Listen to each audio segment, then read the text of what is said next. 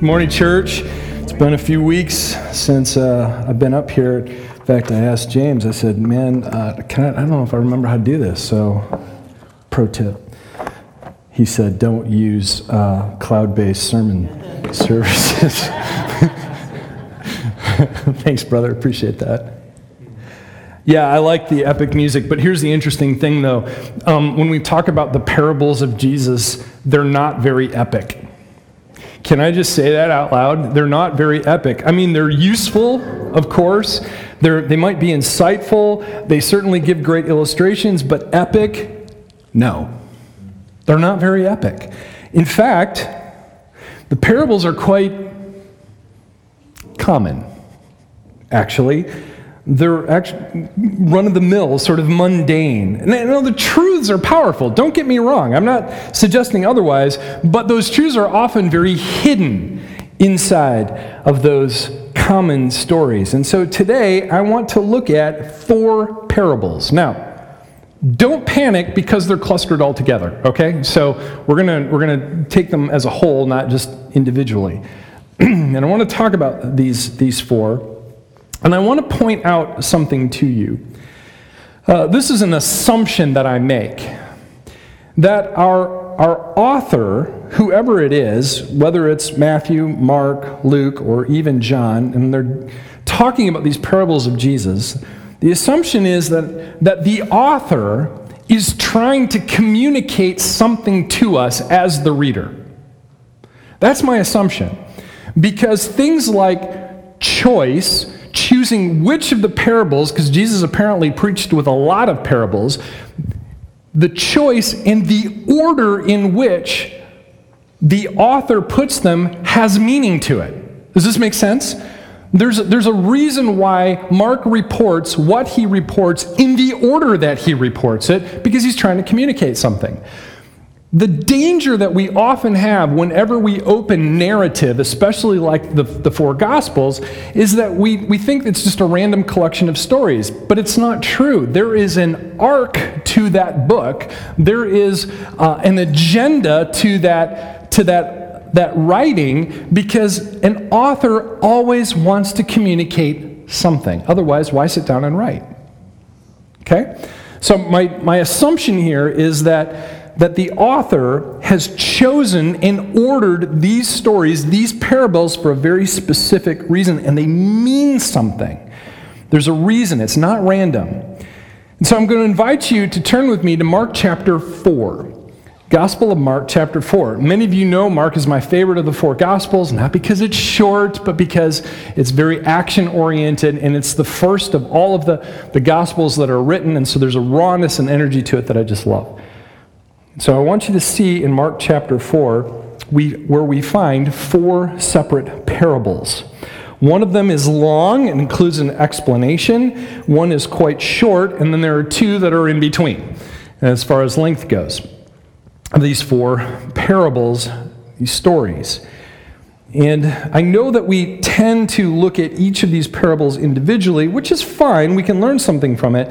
However, we can also learn something from the whole. And so my focus today, my goal, is to kind of zoom out so that we can see the bigger picture that Mark is trying to communicate in this 4th chapter. So Mark chapter 4, if you haven't punched it in yet or turned there, I'm actually going to be starting in about verse 2 or 3, if I remember right. Yes, verse 2. He taught them many things by parables. And in his teaching, he said, listen, a farmer went out to sow his seed. As he was scattering the seed, some fell along the path, and the birds came and ate it up. Some fell on rocky places where it did not have much soil. It sprang up quickly because the soil was shallow. But when the sun came up, the plants were scorched, and they withered because they had no root. Other seed fell among thorns, which grew up and choked the plants, so they did not bear grain. Still other seed fell on good soil. It came up, grew, and produced a crop, multiplying 30, 60, or even 100 times. Then Jesus said, he who has ears to hear, let him hear. Okay. So far, so good. How many of you have actually heard this parable before?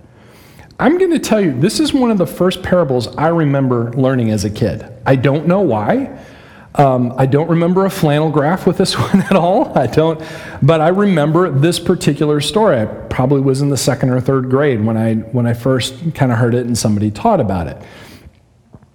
And it's one where, fortunately, the disciples don't fully understand. In verse 10, when he was alone, the 12 and others around him asked him about the parable. This is an important feature. This is something that we need to think about a little bit.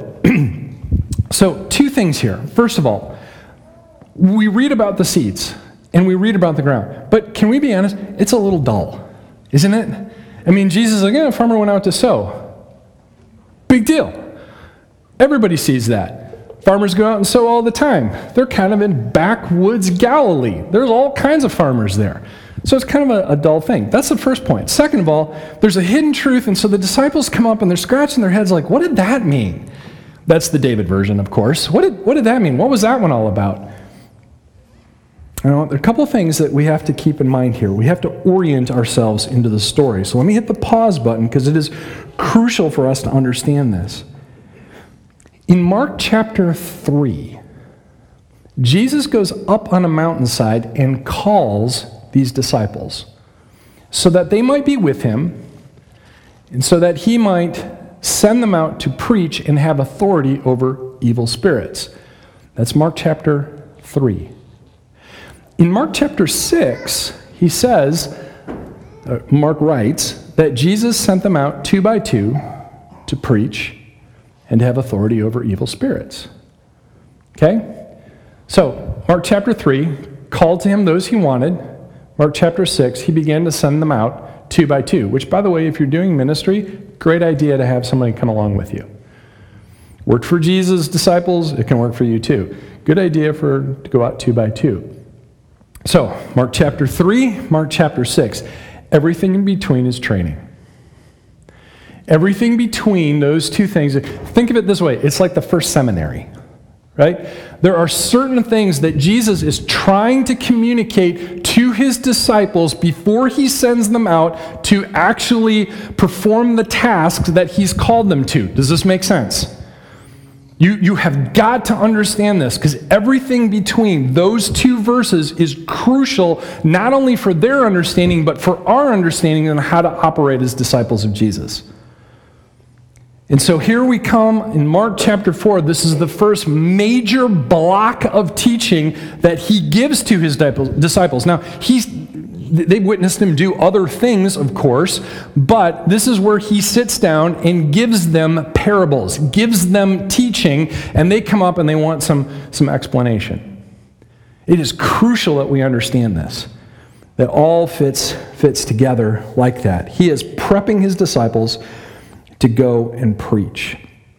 And so this is kind of the equivalent of the author, Mark, waving his hands, saying right up front, he's going, pay attention, this is really important. You must understand this. So immediately afterwards, what we find is the explanation. Let's read this.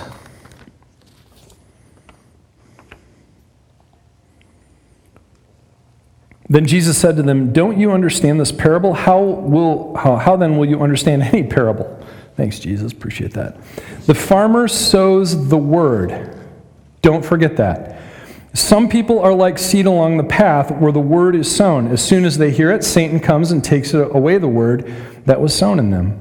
Others, like seed sown on rocky places, hear the word and at once receive it with joy, but since they have no root, they last only a short time. When trouble or persecution comes because of the word, they quickly fall away. Still others, like seed sown among the thorns, hear the word, but the worries of life, the deceitfulness of wealth, and the desires of other things come in and choke the word, making it unfruitful.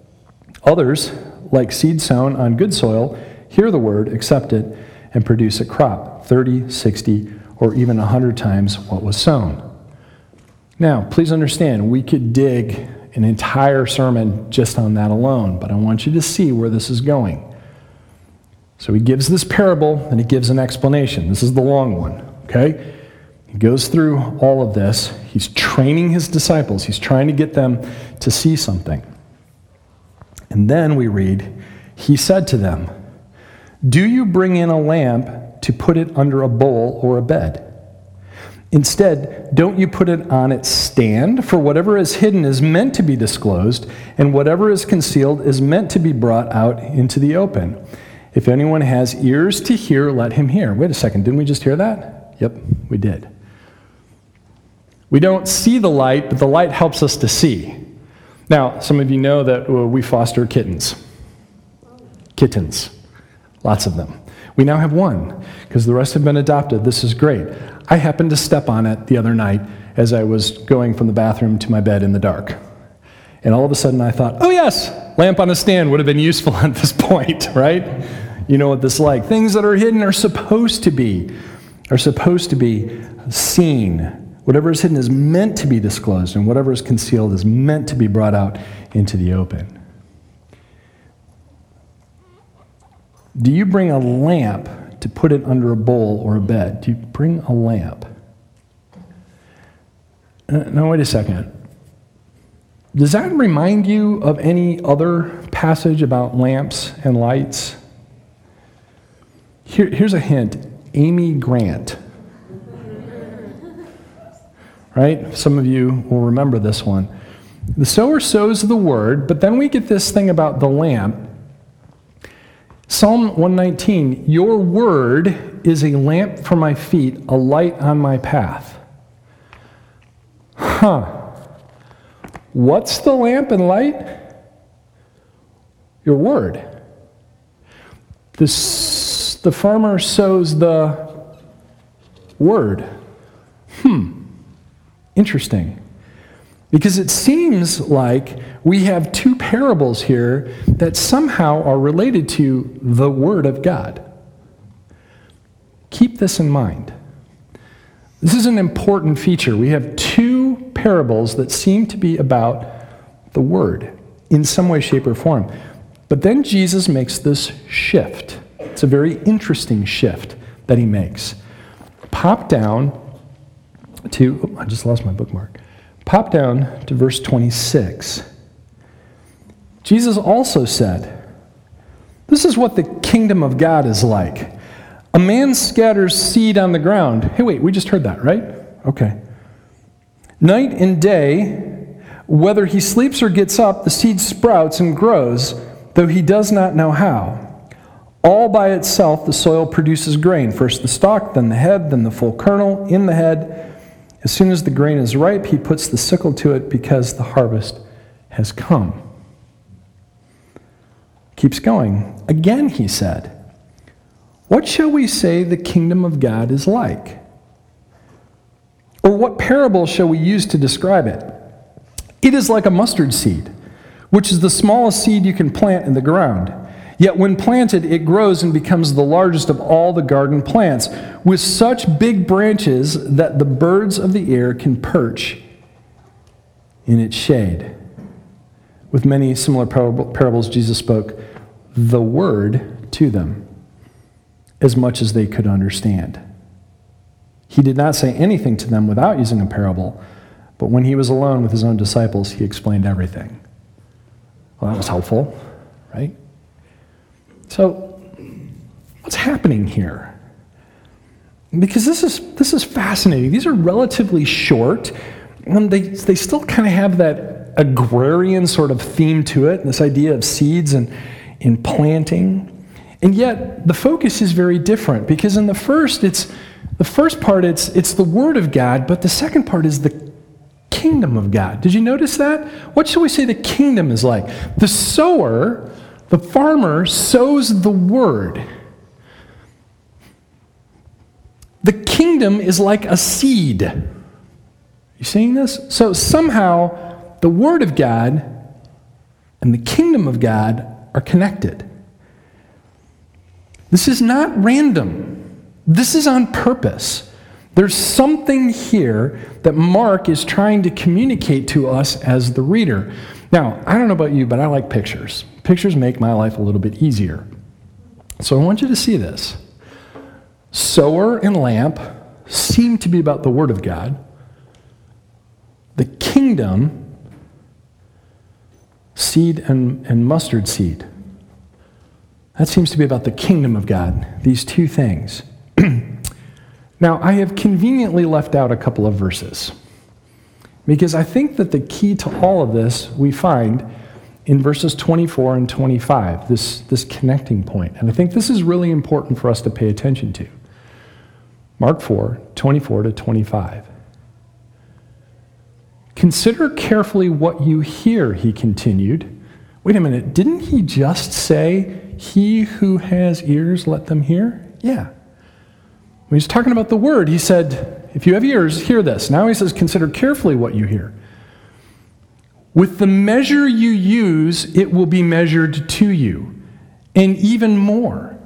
Whoever has will be given more. Whoever does not have, even what they have will be taken from them. Now this is puzzling, isn't it? This is very strange, because this is smack dab in the middle of these four parables. The Word of God, the kingdom of God, and now we're talking about measures. We're talking about some type of giving and taking, and it's a little confusing. Consider carefully what you hear. Remember, in that day and age, most people did not necessarily read. They received things through hearing, right? So it's their inputs. It's their news feeds. Got it? And he said, if you have ears, let them hear. With the measure you use, it will be measured to you and even more. Now, also in chapter 3, Jesus has a little altercation with some guys called Pharisees, religious leaders.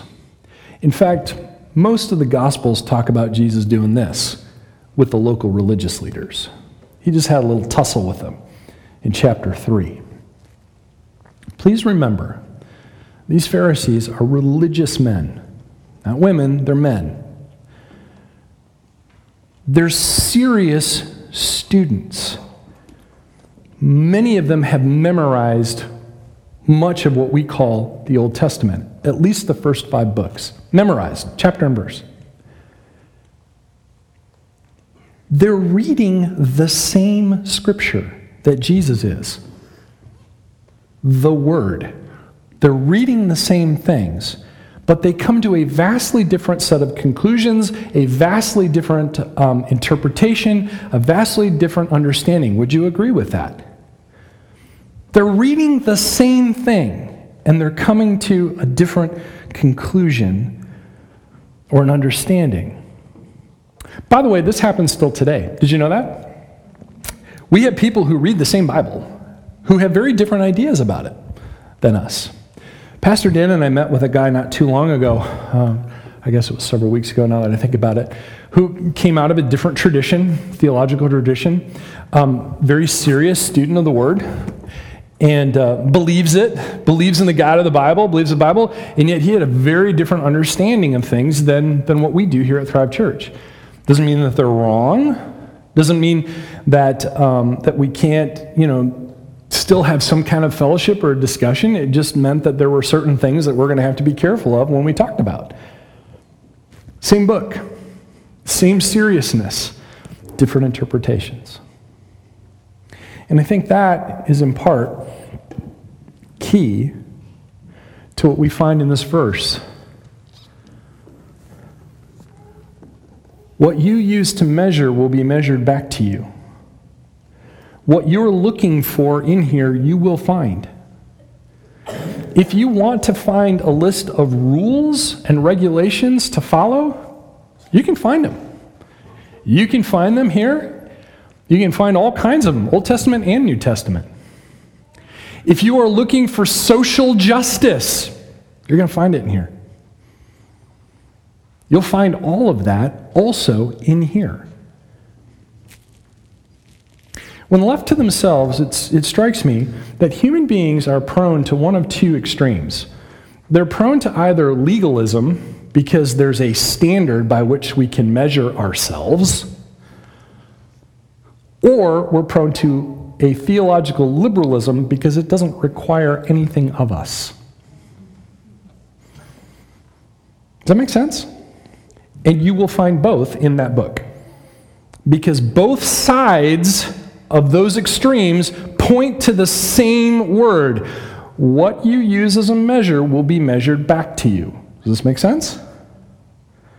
I think this is an important feature. If you want rules, you can find that. If you want strictly, help everybody else out, you can find that too. But also, you can find love and grace, and mercy and healing and hope. And that's good news.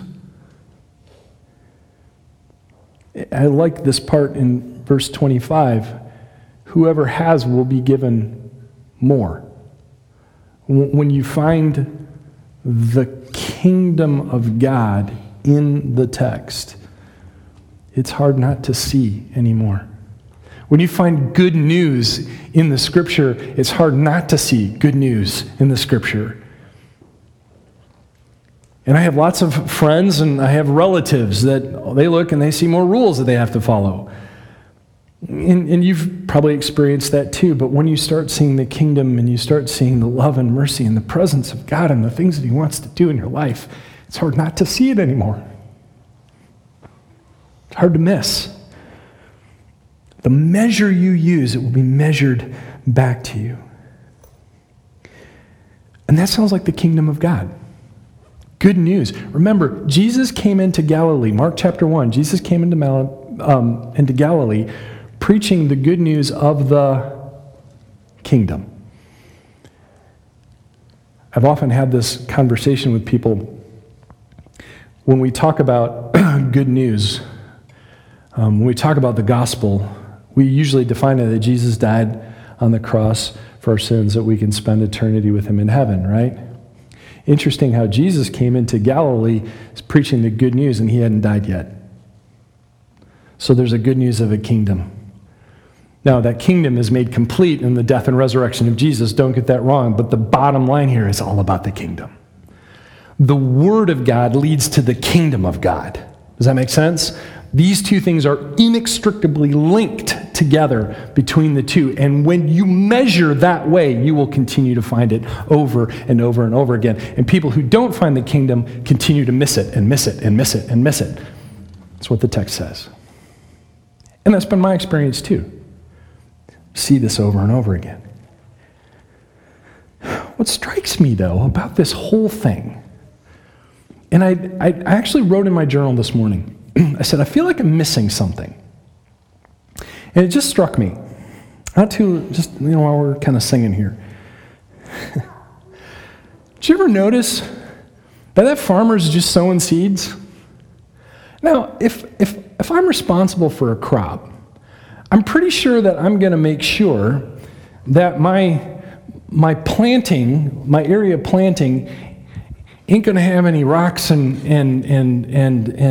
places. I want it plowed up, and I want it to be able to receive that seed. And this fool farmer, he's just scattering it. It's all over the place. Some falls on the path. Some falls over here. Some falls over there. Oh my goodness, he's just sowing it over and over and over again. It's crazy.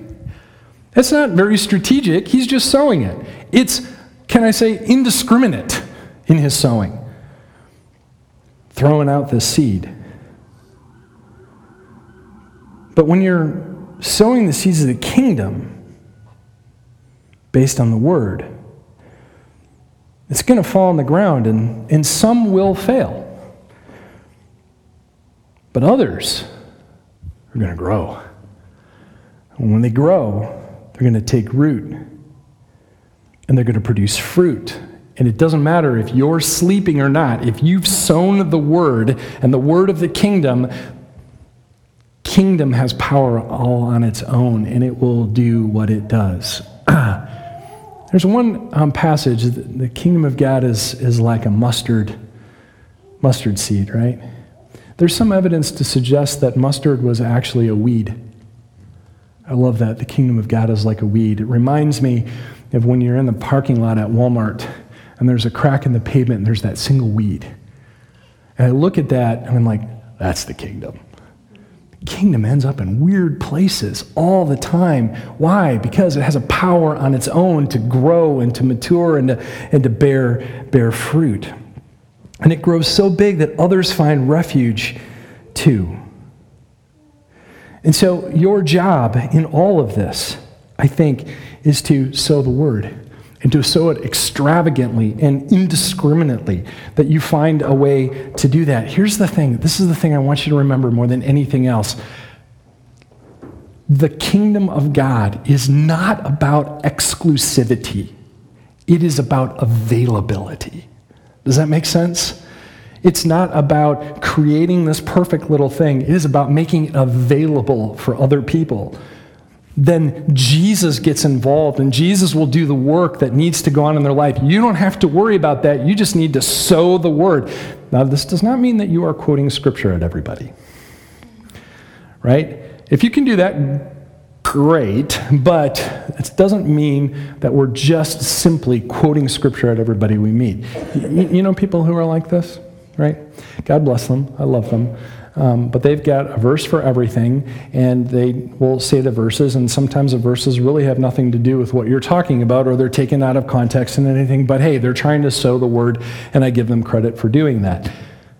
What I'm more interested in, if I'm going to be sowing, that's a relational thing for me. I need to take and understand the word. I need to try to understand this with all humility. Say, God, what are you telling me in this? To take this and put it in here and then live it out. To absorb this in order to live it out. That's sowing the word. Does that make sense? I think that's the important piece that is easy to miss. That it's not about quoting the scripture, it's about living the scripture, because we're not creating exclusivity, we're trying to create availability. I want the branches of the mustard bush to be a place where all the birds can find refuge, where other people can. So we find the kingdom in the Word of God, and we sow that over and over and over, because we've absorbed it ourselves and we're living it out. You thought this was just about seeds. The Word of God and the kingdom of God are linked. If we want to see the kingdom, and I don't know about you, but I want to see the kingdom, then we have to live out what we find in the Word. And it's not a list of rules, and it's not just social justice. It's both and plus a whole lot more. And it starts with what's going on in your own heart. I don't know what's going on in your own heart. I know what's going on in mine. And can I be honest? There are some days I'm not real proud of that. That happens to me too. This week was a bit of a roller coaster. My family and I had a great spring break a week ago. It was fabulous. I had a birthday this week. I took a day off. It was awesome. We had beautiful weather, didn't we? And then Mother Nature went crazy again. And then yesterday, in the span of 2 hours, 3 people I know, I found out, had died. One in particular, you probably saw it on Facebook. One of them in particular, I felt like I got punched in the chest. I remember telling my wife last night, I said, I know a lot of people who live horrible lives that lived a lot longer than my friend Pastor Danny. I don't understand that. But I found myself today, in my own prayer time, thinking about his faithfulness And not just grieving his death, but saying, you know what, I think he's got his reward. And yes, heaven and a place that we go when we die is part of our story. It's not the only part of the story, but it is part of the story. But what I'm more interested in is faithfulness, because Danny sowed the word. And I need that. I need those examples. And so do you. We all do. So I don't know what's going on in your heart. But whatever it is, James and I are going to be back here ready to pray with you. And look, we do this every week. And here's the thing. James and I, we don't do this for our benefit, although we do benefit by it. We don't do it for that. We believe that this is a community, and we want to sow seeds of the kingdom into your heart, and the only way to do that is to really know what's going on with you, and then being able to pray into that. We can't do anything to fix anything at all. We can't do that. But we know the one who can. And we'd like to pray for you so that you can have some strength and encouragement, because there are days, and I know this happens, there are days when you're just like, I can't do this anymore. I've had enough. You know what? You can borrow some of my strength for a few minutes. It's okay. I got a little bit extra today. Does that make sense? I like epic music. I like epic movies. And every time I hear that song, I think about that moment in Lord of the Rings. Not with 10,000 men could you do this. Nope, you're right, Boromir. We can't do that. But with Jesus, we ain't got any problems at all. Right? We can handle it with Jesus. And I still believe that. I believe there's an epic nature to that, you know, if you can't handle it, Jesus can. It's not magical thinking. It's something that he does. And it starts on the inside. Because we can have rules and we can have social justice. We can have all that kind of stuff and still not have the kingdom of God. The kingdom starts here with changed people who learn to act and love and to live like Jesus. That's what the kingdom does.